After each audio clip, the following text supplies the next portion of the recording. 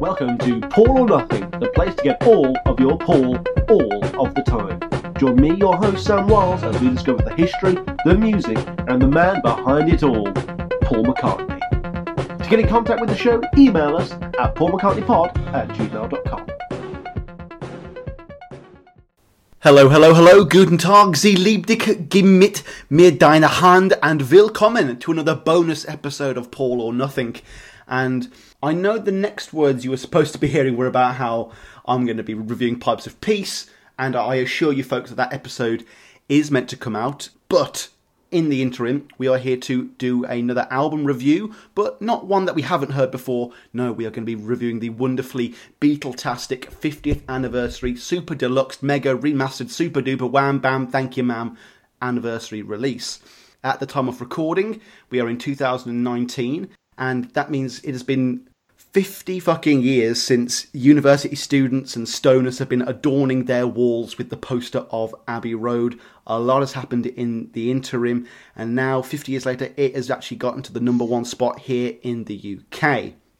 But before we can take ourselves out to look at the Queen, I want to take a quick moment to thank you, the listeners, you, the Patreon supporters, because without you wonderful people in Pepperland, this show would simply not be worth doing.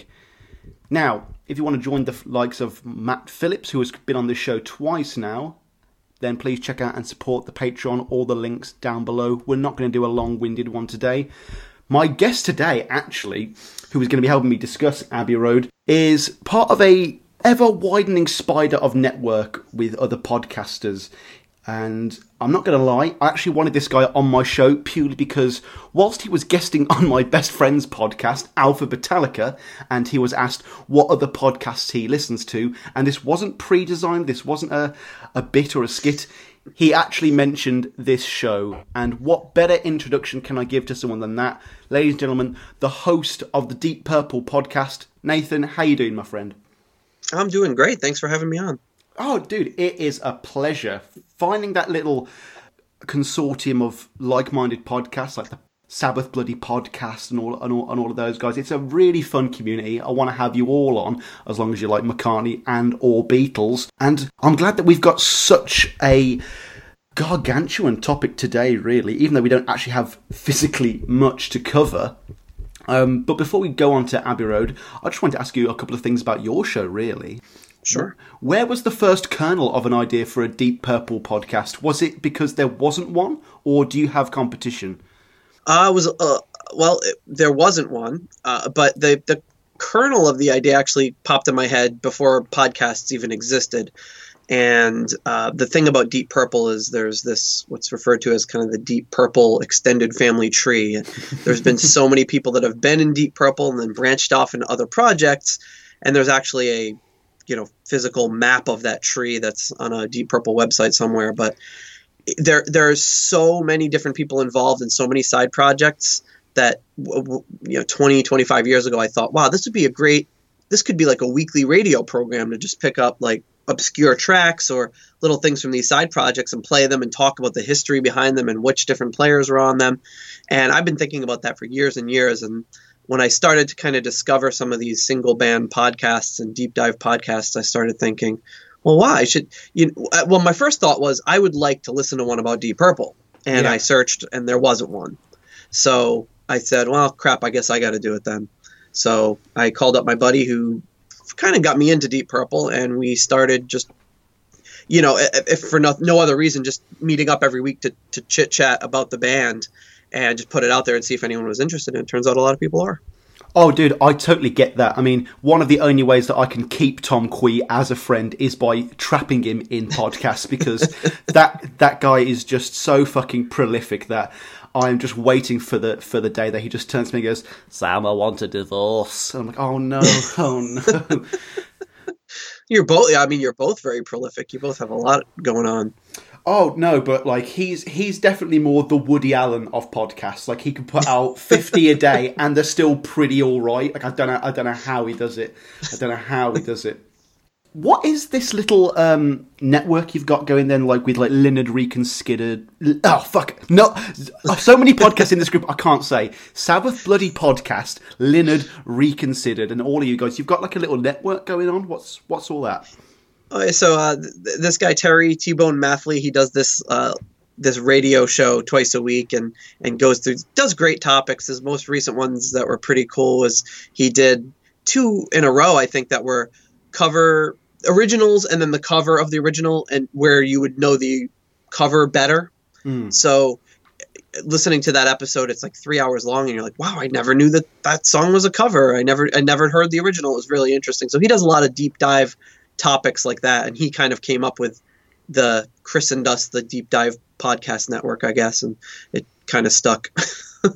No, because like every day on Twitter, I seem to find some sort of post where someone's listing their favorite deep dive ones, and that just happened the other day. And I was like, someone like, number 7 at McCartney Pod. I was like, someone put me on this Mount Rushmore of other much better podcasts. Like I think we were both fortunate enough to be named in that one. I think that was kind of cool.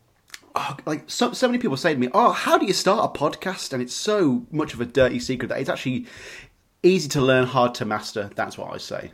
Yeah, and I think that's what kind of held me back for a while. I was just like, well, I'm a pretty technologically savvy kind of guy. So, and I've done, web design for years, and I have a web server. So, but I just never really knew, like, how do you even get on a podcast? And yeah, like you said, I did it, and I was like, well, that was really easy. I probably should have done that years ago. What? I have to pay a company to put this online for a year? What? Or, what? I can't just make giant B and P sounds into the microphone really close without a mouth guard? These are things you have to learn the hard way, That's for sure. Going back to Deep Purple, though, and going back to my friend Tom, he has never forgiven me for the fact that I've never even dipped a toe into Deep Purple. I know Smoke on the Water. We all know Smoke on the Water. But what would be your recommendation for like an introductory Deep Purple album or compilation? Well, the timing is actually perfect, and I think it's from someone specifically like you with a strong Beatles background. The episodes that we're going to be recording next, and we'll have 4 episodes in November about this one album called The Butterfly Ball. And that was Roger Glover, the bass player for Deep Purple, shortly after he left the band, was given this project to write are you familiar with the book The Butterfly Ball? I'm going to say no. Okay, so it's a children's book by Alan Aldridge, who you may be familiar with, who did the Beatles illustrated lyrics. Of course, yeah. And he did this illustrated children's book about all of these. It's based on a poem from like the 1800s, and it's based on all the animals in the forest sort of putting aside their differences for a day and being friends and having this big ball and this feast, which sounds like kind of a silly little kids thing. But he was tasked with the idea of creating an album around it, a concept album with which they would take that and build an animated children's musical. Oh no, this is sounding an awful lot like the Bruce McMouse show. Oh dear. Oh no. This is sounding very Rupert the Bear-esque already. Well, it's probably a similar idea, but the animated show never got made. Of course it didn't. Of course it didn't. Movie never got made. Usually they don't. But the music for this is very Beatles inspired. Some songs more than others, and it was. I think it would be a great bridge for someone that's a Beatles fan. I think you would enjoy this album. It's a concept album. Every song pretty much has a different singer on it playing a different character. And the first 2 episodes we're going to be doing on the album are just one episode just talking about the backgrounds of all the musicians involved.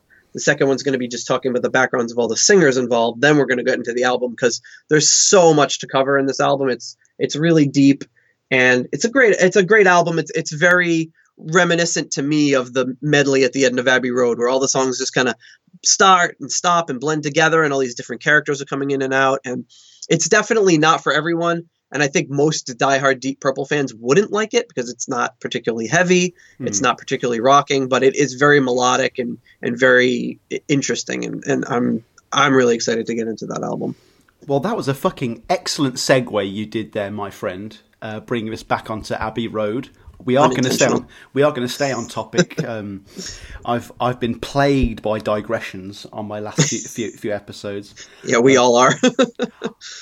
Nathan, I'm going to boldly assume that you've heard Abbey Road at some point before the 50th anniversary Super Duper Deluxe Edition. I mean, we should never assume it'll make an ass out of you and me, but I'm going to assume you've listened to it, right? Maybe more than any other album in my life. Oh my god! Okay, so when did you first come across Abbey Road? Was it an early find in your Beatledom, or did you come across it like in order? My first exposure to it was actually when I was 5 for Christmas. In my stocking, I got a little cassette called The Beatles 20 Greatest Hits. And I remember very distinctly feeling kind of disappointed, like, like, what's this? What's this crap? And I kind of put it aside for a while, and then one day for whatever reason, I played it, and the first song on that, for some odd reason, was Come Together. I don't know why they started with that one, but it's a weird... I've kind of looked on and off to see if I could get a copy of this and rebuild a playlist to do it or whatever. So, but I listened to this nonstop, so I got very familiar with that, and I got very into it, and my dad had all of the original Beatles albums, and he had the vinyl for Abbey Road, so we would listen to that, and that's really... And I actually have it right behind me. He's given it to me. So I've listened to... I listened to it from that and then branched out. And then in my early, when I was 12 or 13 and started to get into music a little bit more, I eventually repurchased them all on CD. And Abbey Road has always been one of my top 5 albums of all time. Oh, I can't wait till there's a new media format file for me to buy all of the Beatles albums again. Exactly. So exciting to spend money on all the same stuff again. Download the Beatles directly into your brain. Well, that's how you know you're really in love with something when you don't care how many times they put it out. You love it so much you just want to buy it again, even if it doesn't change your life in any way. And that's kind of how I felt about this. So I think I'm like one of the younger Beatle podcasters out there, so I've got quite a unique take on how I came across the music. I was totally a digital Beatle guy until about 6-7 years ago. And my dad had an iPod Classic. Kids today won't even know what an iPod Classic is. It was a brick. It was a giant thing, and it could hold... It was something like it could hold 1 million Encyclopedia Britannicas. Like, the memory on it was phenomenal. And he had all of Abbey Road, but not in any particular order. Oh. So, like, the medley was all jumbled up and stuff and mixing with all other Beatles songs. So, for me, Eleanor Rigby goes into She Came Through the Bathroom Window. Like that's just how those songs flow. And that was my first experience to it. Then it goes into Glass Onion. Then it goes into Don't Let Me Down. And, like, that's my personal playlist in my head. Oh, that's interesting. Yeah. And then Abbey Road was one of the first vinyl wanker purchases I ever made. And rather than listening to it, I was like, I just want to get the album cover and blue tack it on my wall so it'll look cool. Right. And I was listening to a podcast recently. I didn't realise that Her Majesty was a hidden track until very recently. I think that might have been my first hidden track of all time, actually. It might have been the first hidden track of all time, right? Like, with the Beatles, there's so much homework to do. And it's the only homework that's ever really been fun for me. Like, I need to know all of this stuff. And thankfully, Abbey Road's got so much context to it because it's the end of the story, the end of the narrative. And it just builds to this perfect zenith. And then, the universe explodes and you think everything's been destroyed. But no, the universe starts all over again with their solo careers. So I've never been as mournful towards Abbey Road as a lot of people have. I think it's more of a joyous funeral than like a kind of maudlin march like Let It Be, Get Back was. You mentioned Abbey Road is in your top albums. Is it your favourite Beatle album or is it just in your top 3? I always kind of go back. I would say it's probably my favorite Beatles album. And what a great way. You can understand why people lamented the end of the Beatles so much, to just leave everyone wanting more, because can you think of a band that ever had arguably their best album as their last album? Oh, man, I've been getting into Talking Heads, and after Speaking in Tongues, it's such a steep drop-off. I was so disappointed. I was like, you bastards. I thought I was going to have another podcast here. Well, it's like that with most bands. Eventually and it's also just incredible to think of what they did in 8 years. It's such a short amount of time. I mean, just talking about just the studio stuff, of course, but how much they progressed from, if you listen to the beginning of Please Please Me and the end of Abbey Road, but just how much the world changed, how much music changed, how much production changed, songwriting, and they were just at the center of all of it.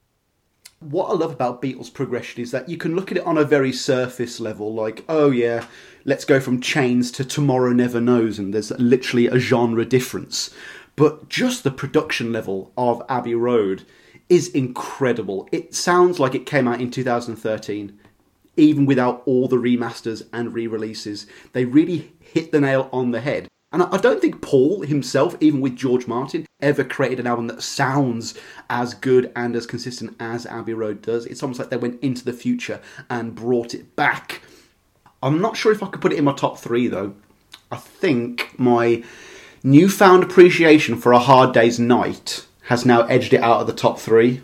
And now really? Okay. Yeah, dude, go back and listen to A Hard Day's Night, man. There's not a dud track on it. There's not a Sun King on A Hard Day's Night. Cannot stand that one. Ruins the medley for me. Honestly, it ruins the medley. I skip it every time, just straight into Mean Mr. Mustard. Oh, real? Wow, very strong feelings about Sun King. Yeah, like I find myself like looking at my watch. I'm like, come on, we've just had Because. Like, come on, speed things up, guys. Thoughts on the cover? Favorite Beatles album cover? You like the guys walking across the road? I mean, the Beatles had so many iconic album covers. I mean, there aren't many that aren't iconic, but that one is probably the most iconic album cover, and it's ruined that street for anyone that wants to drive down it, and it's quite it's couldn't be more simple, but it's so iconic. Everyone, I mean, it's been referenced and parodied and millions of times. It's a great album cover. I mean, that's the thing. The Simpsons have only parodied Sgt. Pepper and Abbey Road. You're not gonna see the Simpsons parodying Beatles for Sale. You know? I could see them doing Hard Day's Night, or a lot of people have done the that kind of feeling in a parody. But yeah, that's definitely, to me, the Abbey Road album cover is pretty incredible. As George Harrison famously said in The Simpsons, it's been done. Exactly. Now, let's talk about this reissue. A few years ago, we had the Sgt. Pepper anniversary. I got to talk to the Holly Hobbs about that. That's still our most downloaded episode for some reason. No idea why. Well, you put Sgt. Pepper in there, people are going to search for it and listen for sure. Oh yeah, and I think he might. He actually on his YouTube channel made a trailer for this podcast. Shockingly, although he's actually gone on since to blow up on YouTube. I've been trying to get him back on the show, but he's transcended to that next level now. So yeah, we had Pepper, we've had the White Album. We haven't had a Magical Mystery Tour anniversary. They don't see that as a proper album, clearly. And on Pepper, we had a lot of focus in the advertising about there are going to be some remixes on this. There are going to be some stuff you've never heard before. And people were losing their minds. And we had loads of early demos and early takes. And I guess because it was the first 50th anniversary, there was a lot of hype around it. Then we had the White Album, which, the more I think about it, comparing it to Abbey Road, was actually chock-a-block full of stuff. We had the Isha demos. We had loads of songs that we finally had Not Guilty on Spotify. I never thought I was going to hear Not Guilty on Spotify. You know what I mean? Yeah, I've always really dug that track. How was that not on the album? Seriously. It's crazy when you see Wild Honey Pie made it, but that one didn't. Wild Honey Pie. I defend that one because I like an underdog story. It's short. It's more like an interlude, really. To call it a song is almost not fair. But to have a little short, what is it, a minute and a half? It's fine. But it's weird that they cram that in there in Revolution Number 9 and then leave off Not Guilty. Yeah, if it was a Paul McCartney album, it would be called Link, wouldn't it? It would just, from one song to another. Have you heard Revolution Take 20? That should have been on the album as well. Yes, I'm trying to think. I got that album as soon as it came out, and I listened to it, and I was really impressed with the alternate takes. And the White Album had so much. They recorded so much more material that they could work with and release out there, and they were. That was at the peak of their output. They were just had so many songs. It was crazy. Oh yeah. Like, if you had a time machine, yeah, go back and kill Hitler, go see the dinosaurs. Go back and tell the Beatles just to make demos for everything. Mm-hmm. Because that's something we're going to talk about now in terms of new content. And I've got this sneaking feeling that the band knew they were going to be breaking up. They don't want to particularly demo all of these songs in front of the lads. You know, Paul tried Backseat in My Car in Let It Be. That didn't go anywhere. He doesn't bring it back here. John tried What's the New Mary Jane. We don't see it here again. George with All Things Must Pass and stuff. And as I'm going through this re-release, and yes, you know, you do get more of the demos and alternative takes if you buy the physical media. But in terms of what was just available in the general release, I'm a little bit let down, shall we say. Not anything too earth-shattering. It was nice to get early cuts of, like, the Ballad of John and Yoko and Old Brown Shoe and Ringo fucking up during Octopus's Garden. Everyone's been like going, oh, Billy Preston on that amazing version of I Want You, She's So Heavy. I thought it was fine. I thought it was okay. But comparing it to Pepper and the White Album, I'm a little concerned about a lack of content on this release. Like, that's my thesis statement going into this episode. Well, I think they weren't writing as much together, and they were just kind of bringing things to each other, and I just don't think they had as much material. I mean, that's pretty much why I love the medley. I think it's great. I know some people aren't as big a fan of it, but I think that's the reason they had the medley, right, is because they had all these kind of bits and pieces and they strung them together. So they weren't sitting on as much material as they were for Pepper or the White Album. Yeah. I just want to hear everything. I'm sorry, Apple. I know that I know that you're going to drip feed it us over the next 12 releases, but it doesn't make sense why every single take of every single Beatles song isn't just commercially available online and for free for us to do with what we want. I know that that's a ridiculous business move and that there are people scoffing and spitting out their soda or pop depending on what side of the pond they're on.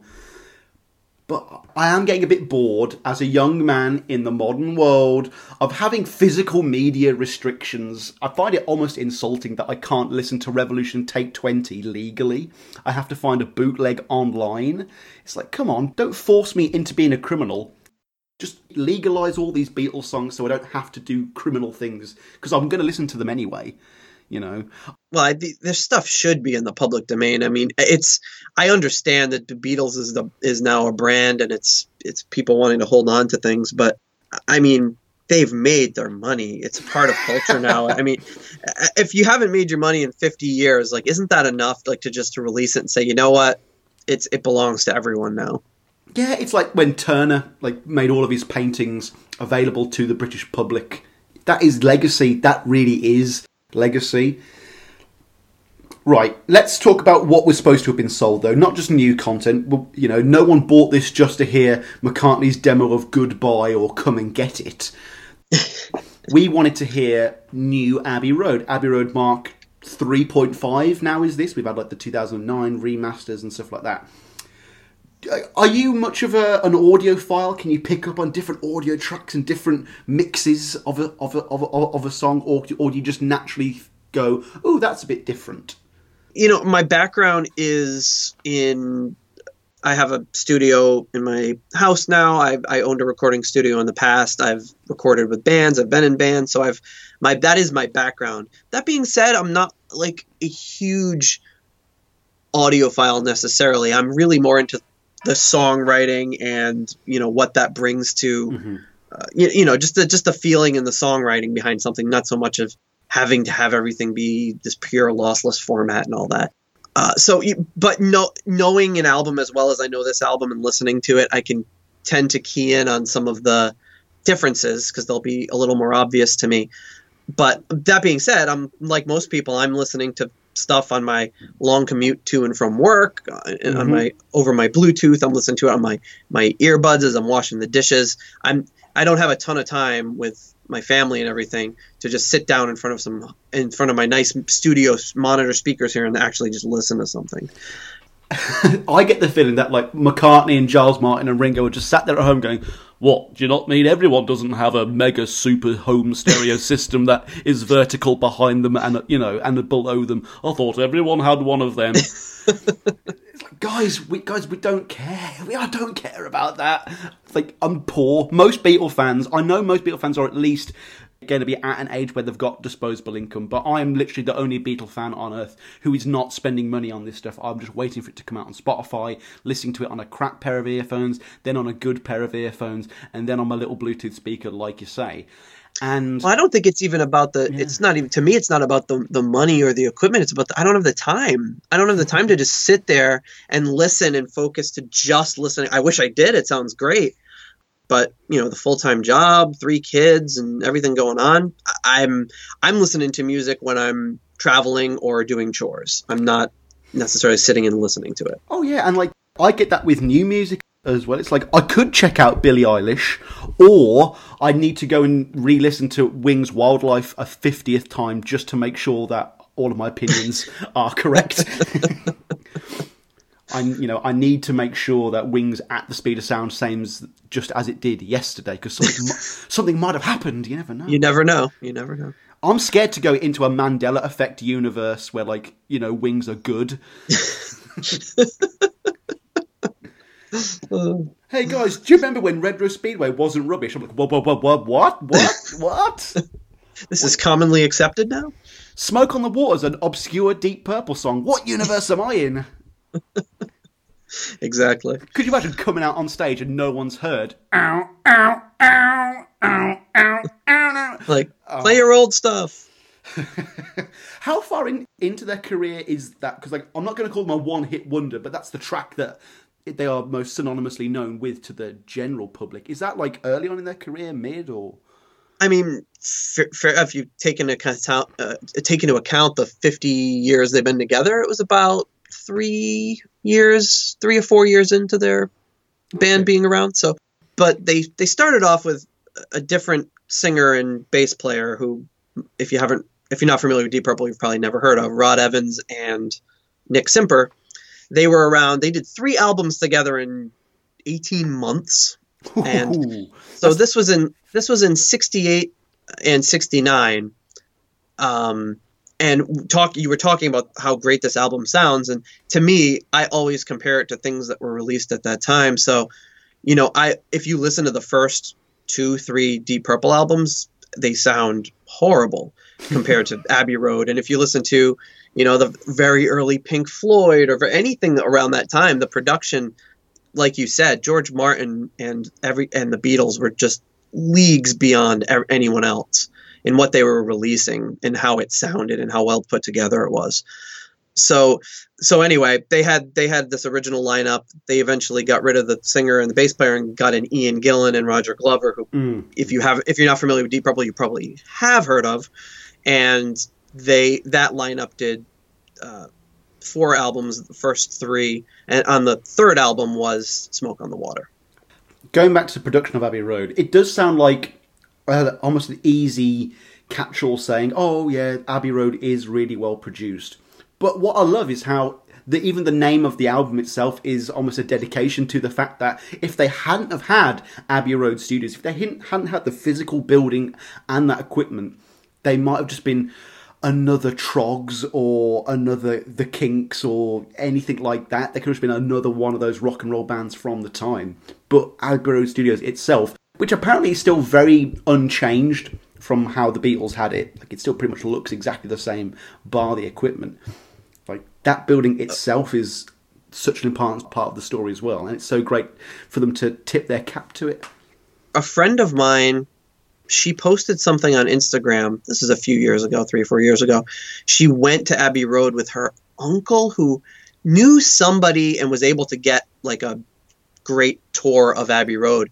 And she posted a video of him going over to the piano and playing the Day in the Life chord, you know, the chord that lasts forever, on the same exact piano in Abbey Road.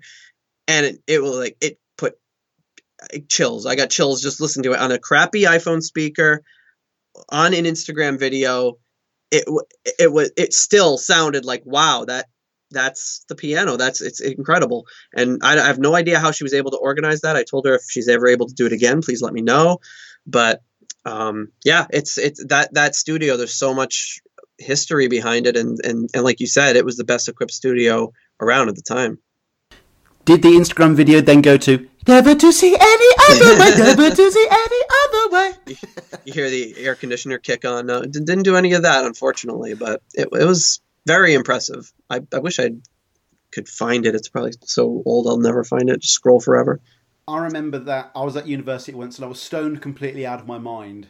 And I didn't know about that bit at the end. I kind of just man, I'd always like taken the needle off or gone to the next song, and I was just chilling out there listening to the v of the needle, and then it came on, and I swear it was like I'd taken acid. I fell through the floor. It was like I was in Yellow Submarine. Paul McCartney was turning into Frankenstein next to me. It was terrifying. Absolutely scary. Not as scary as the time one of my best friend's dad was listening to. Have you heard of Elbow? Kind of a lo-fi British band over the past few years here. I have not. They have a song called Starlings, and the first 20 seconds is silence. So he cranks up his radio to the loudest setting, and then the opening chord is one of the loudest sounds ever.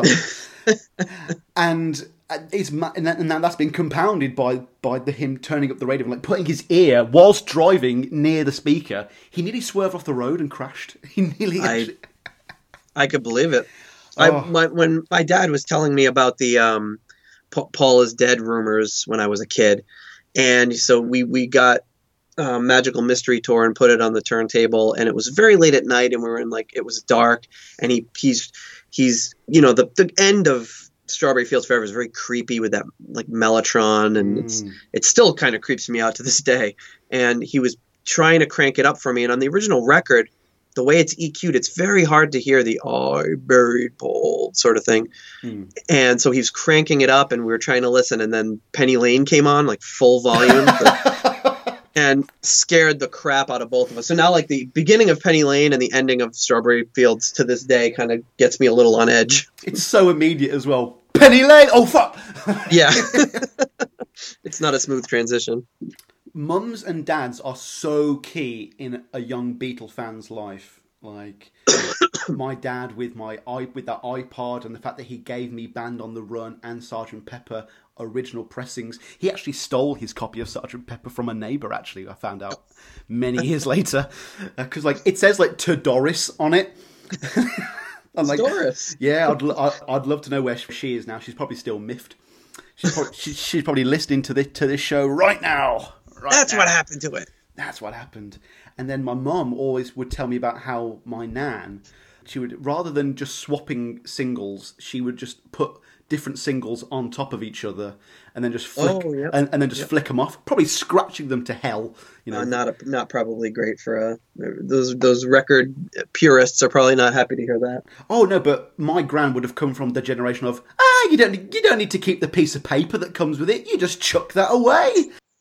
That'll have no intrinsic value in 50 years' time on eBay, whatever that is. Rather famously, my great-granddad said that the Beatles would never make it, and yet here I am doing a Paul McCartney podcast, so that's quite serendipitous, really. My great-uncle would always give me a hard time. I don't know if he was serious or not, but when I was a teenager and was really into the Beatles, and he'd say, "There's no way they wrote all those songs. They had ghostwriters," and it would get me really upset. I think he was just doing it to get a rise out of me, but the point was taken that even someone from his generation thought that there's no way these four guys from Liverpool could write so many incredible songs, which is a fair observation.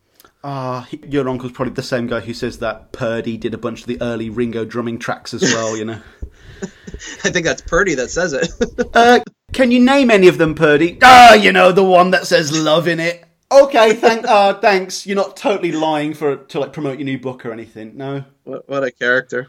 Yeah, I mean, I'd like to get him and the lady who does the Paul is Dead books on the show. That would be great. I have thought about having her on the show, and then I showed a few of my brain trusts the list of questions that I had prepared. Because I was in two minds about it, and they went, "Sam, This isn't an interview, this is just you attacking someone verbally on air. And I was like, but that's kind of what I want to do with the Paul is dead thing. Well, I mean, it's hard not to. I mean, how do you not poke holes in that? Like, it falls apart immediately. The fact that that's still even a thing is incredible. It falls apart once you start asking any questions. So it would be hard to not make that look like an attack. But the biggest problem for me with it is the idea that he didn't write any good songs after 66. Yeah, I think the lookalike is doing a pretty good job. I think he's got a better catalog than the original Paul McCartney at this point. Yeah, I mean, like, everyone's favourite Paul McCartney bass line isn't even a Beatles bass line. It's Silly Love Songs, so, you know, Maybe I'm Amazed, Hey Jude, Let It Be, crap songs, apparently rubbish songs. Yeah, just any old guy that looks like Paul McCartney could write these.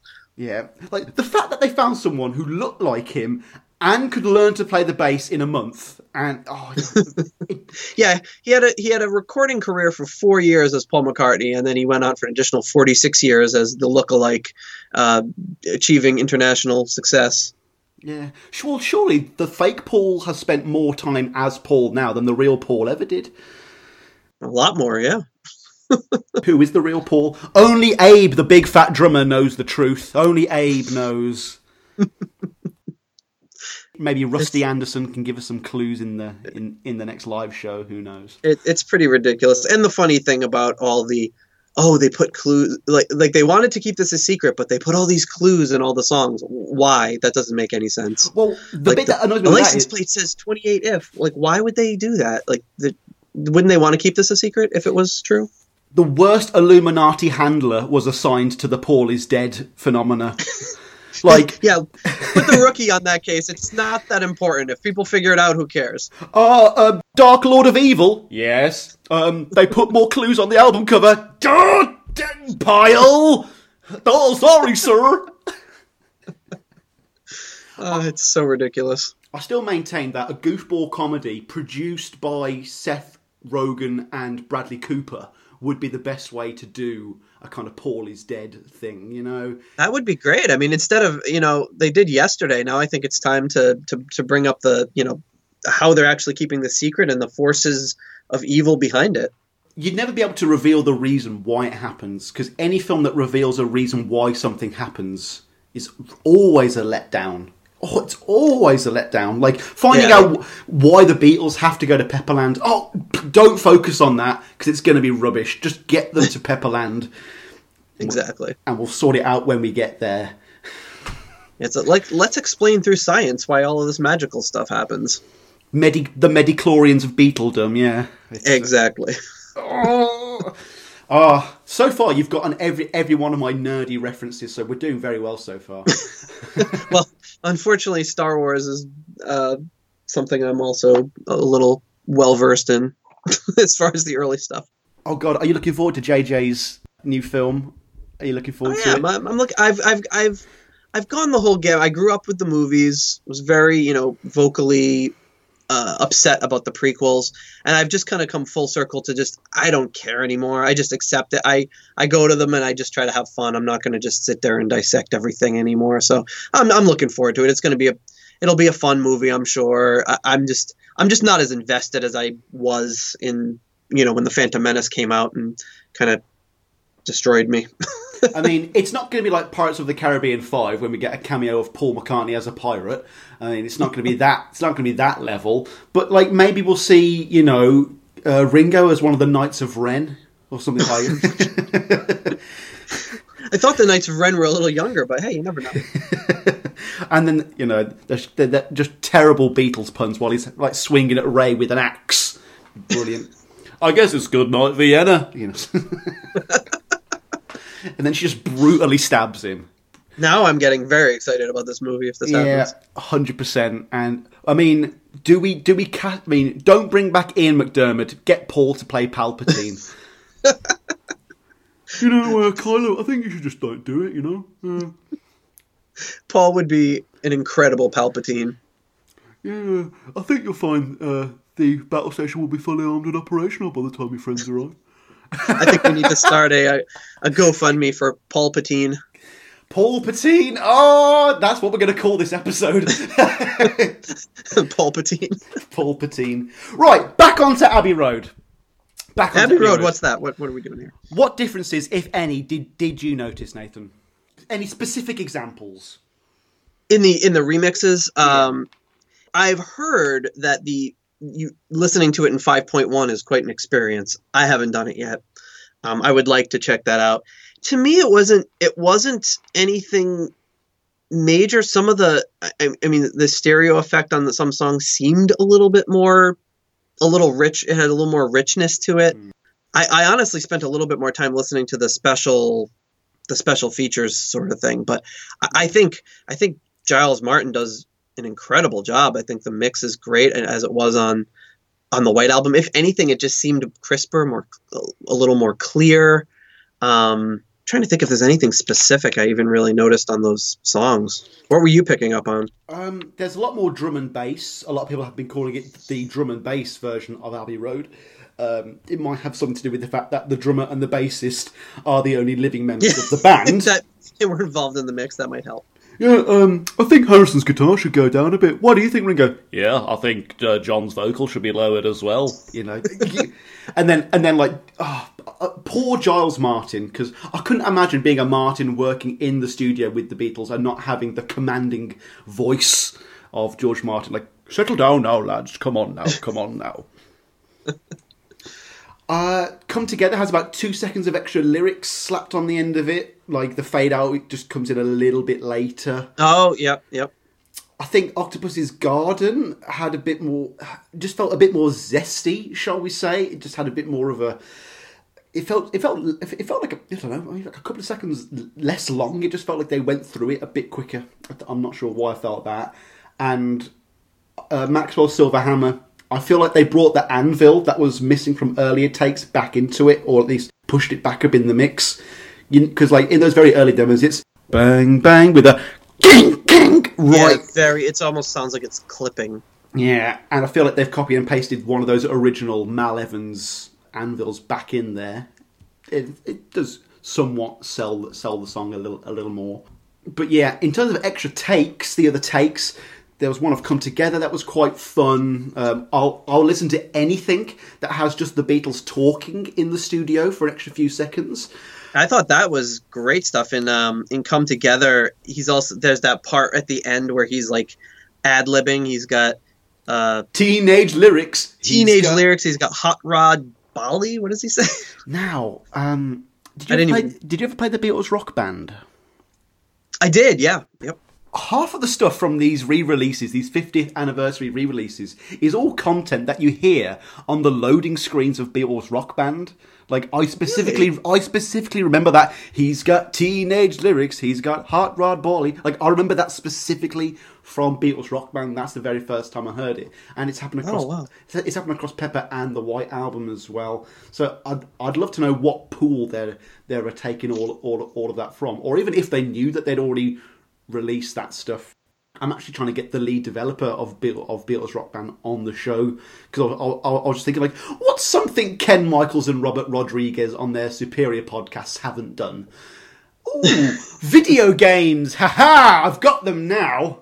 That's a great idea. My wife and I used to play that game quite a bit, and whenever people came over, we'd get the whole band out, and that was a lot of fun. Dude, I took my Hofner bass and my Wii to Spain with me, because when me and my family, we wouldn't have fun holidays. Basically, what my parents would do is they'd work for 11 months a year, work themselves to the bone, and then they'd just want to go to Spain and sit still for a month. And basically, they'd just rent a flat from a priest, and it had TV and internet, and we'd just take our whole house with us. And on that holiday, I lent my Hofner bass against the radiator. And luckily the electronics were fine, but the head, the clip-on head of it, that's still in Spain somewhere in a slag stuck to a radiator. Oh, I felt so bad. I was like, Paul, I have forsaken thee. a game that was begging for an infinite number of expansion packs, but yeah, just kind of stopped after that, huh? Yeah, like they released like extended Pepper and Abbey Road and Rubber Soul ones, but come on, I know rights are an issue, but there should have been a Band on the Run one. There should have been an Imagine one. There should have been an All Things Must Pass one. We don't need a Ringo one. You can leave that one out. Oh, I do feel sorry for Ringo. He is a punchline, and I don't make it any better. I do rip on him. No, Ringo's. I mean, I remember as a kid we would just rip on Ringo ruthlessly, and it's not warranted. I mean, he's great. Who else could have been better in the Beatles? You know, just because someone is and that's something I don't think I really understood as a kid, and that I definitely am appreciating even more now. Is even though the band that I'm podcasting about happens to contain pretty much nothing but virtuoso musicians. I have a fondness for people that are just in the right spot. Like, just because, say, Neil Peart is a better drummer than Ringo Starr doesn't mean his music's any better or people want to listen to it anymore. It's about what you bring to the songs. And Paul McCartney is, to this day, one of my favorite bass players of all time. He's just, even though it gets talked about quite a lot, I still feel like he's an underrated bass player. Did you check out that video that I'm sure that the Ringo Starr propaganda company put out, where it was like, musicians appreciate Ringo's drumming, and of course Dave Grohl's the first guy they interview. Of course it's Dave Grohl, who's a paid employee of Apple by now, shall we say? I mean, possibly. I mean, he's come out and he's said that "Hey Bulldog's" the best Beatles song, which he isn't wrong, but no one says that "Hey Bulldog" is the best Beatles song. And it's always been one of my favorites, for sure. It's kind of like my first favourite obscure Beatles song, isn't it? You know, you have like you have like my first like carpentry set, and it's a big plastic thing, and a kid bangs a hole into a pre-established nail and stuff like that. It's my first favourite obscure Beatles song. Then you move on to then 2 years down the line, you find yourself sat next to a Beatle fan saying, "Yeah, Old Brown Shoe's pretty good actually," and you think like, God, my younger self would be cross at me right now. Well, yeah, then it just becomes, you kind of go full, you start off listening, like, oh, I like their early stuff, and then you're like, as you mature, you're like, I really like their later stuff where they got more experimental in the studio, and then you almost have to earn yourself credit. It's like, well, actually, the earlier stuff is better than, it's more inventive than you think, and you go through all of these circles when you're talking about Beatles fandom. I think the only really complicated one at the moment is Rubber Soul versus Revolver. That's the real unresolved issue for me. That is a tricky one, I think. Because, as Harrison or Ringo possibly said, that it could have just been a double album. You could have just released them both together. Not sure if that would have worked, if I'm totally honest. One's kind of like a Bob Dylan folk rock album, and one is acid. But the quality, I think the quality is such a step up even from Help. Like the consistency of quality. There's not a taste of honey or a please wait Mr. Postman on here, just kind of making you go, oh, okay, let's just wait till they get back to their stuff again.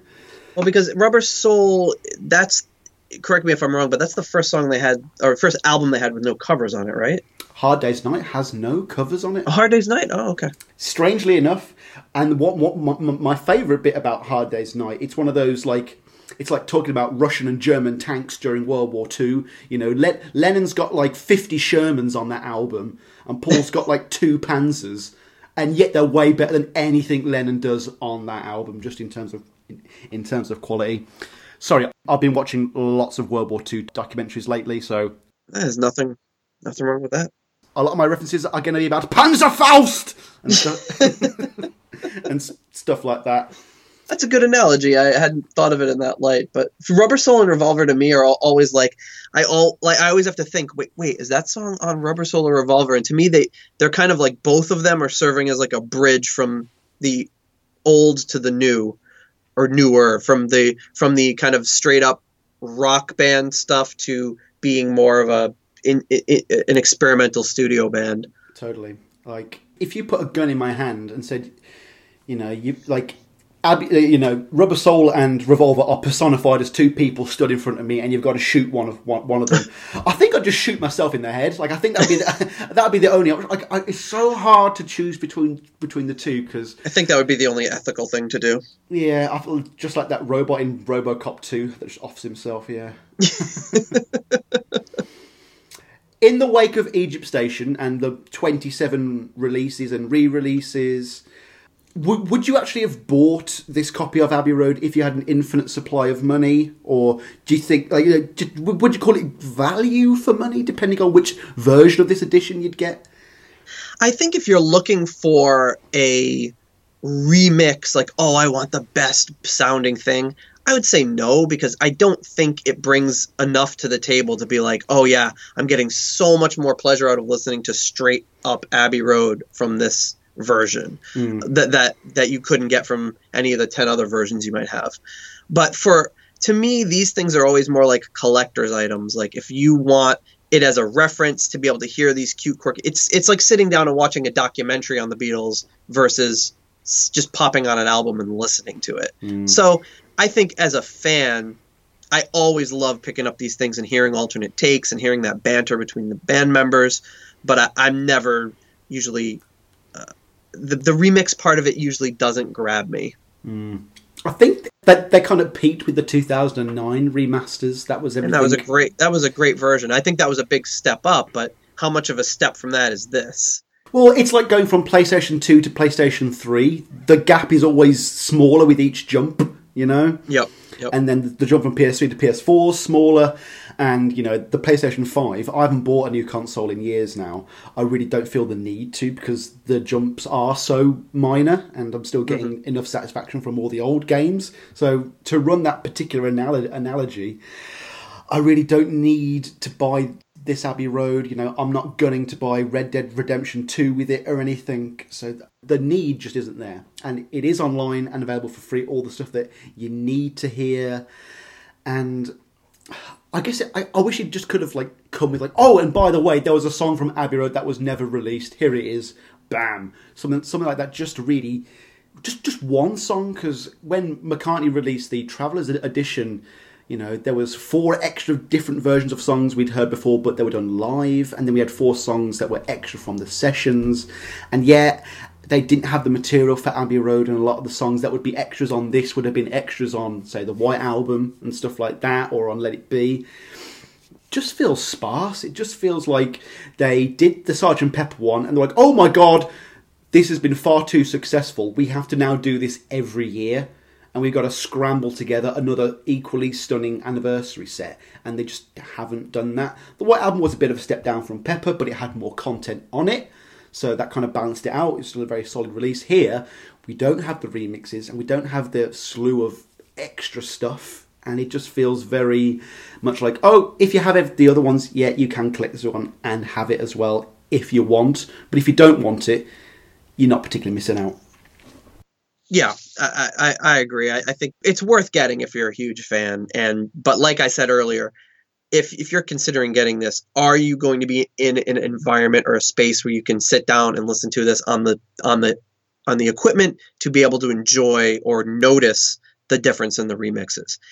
Oh no, dude! I'm sure that people who could afford to live on Abbey Road today, I'm sure they will love this album because they will have their manservants prop up speakers for them in the precise they just bend position, over on all fours and put the speaker on their back. Oh, Gillian, could you get the migrant workers to bring us the new copy of Abbey Road today? I hope it's in the country before Brexit. Also, we haven't even had what's the new Mary Jane on this? I would have thought we would have got that. I was a little surprised. I seem to remember there's a part where John Lennon's noodling in the background. You hear him kind of playing it or humming it or something, but there's not actual full version. That will always go down as the moment everyone goes, hang on, John writes some crap. Yeah, Paul McCartney gets the reputation for writing these kind of more silly songs, but John Lennon can do it too. The other thing about the content that I was a bit surprised with, and this goes for the other ones as well, just the lack of physical media with them. Like the Traveller's set for Paul McCartney, that came with postcards and maps and stuff like that. And with the interview with Kosh on the things we said today, great Beatles podcast with good friend of the show, Ken Michaels, they discussed that. And, when Abbey Road originally came out, they were just so rushed to put the album out that they didn't have time for a poster or some little goodies and bits of cardboard and stuff. I think they miss a trick by not rewriting history here. Something like this would have been the Abbey Road poster, or the Abbey Road poster that you never got to put up in 1969. That seems like a bit of a sidestep as well. Yeah, well, it makes you think that they're just... I know that everyone involved with this is very much involved with the band and are people that of great integrity, but it does kind of lend the impression that they're just like you said, they're on a calendar. Oh, what are we going to do this year to make $10 million or whatever it is? We're going to release the Beatles singles! The Beatles singles are now finally available after 50 years! Oh, I'm so happy! I'm so happy that exists now. Because that was all over the news this week. It was just like, I was like, who cares? I'm saying this as a lifelong Beatles fan. Who cares? I mean, who hasn't heard these songs before? Like, I don't need this. Dude, I'm a guy whose career and income somewhat depends on reposting things on Twitter, and I can't be arsed. I don't want people to know this is coming out. It's like in the 80s when they're doing Beatles rarities, Beatles love songs. And it's like, stop it.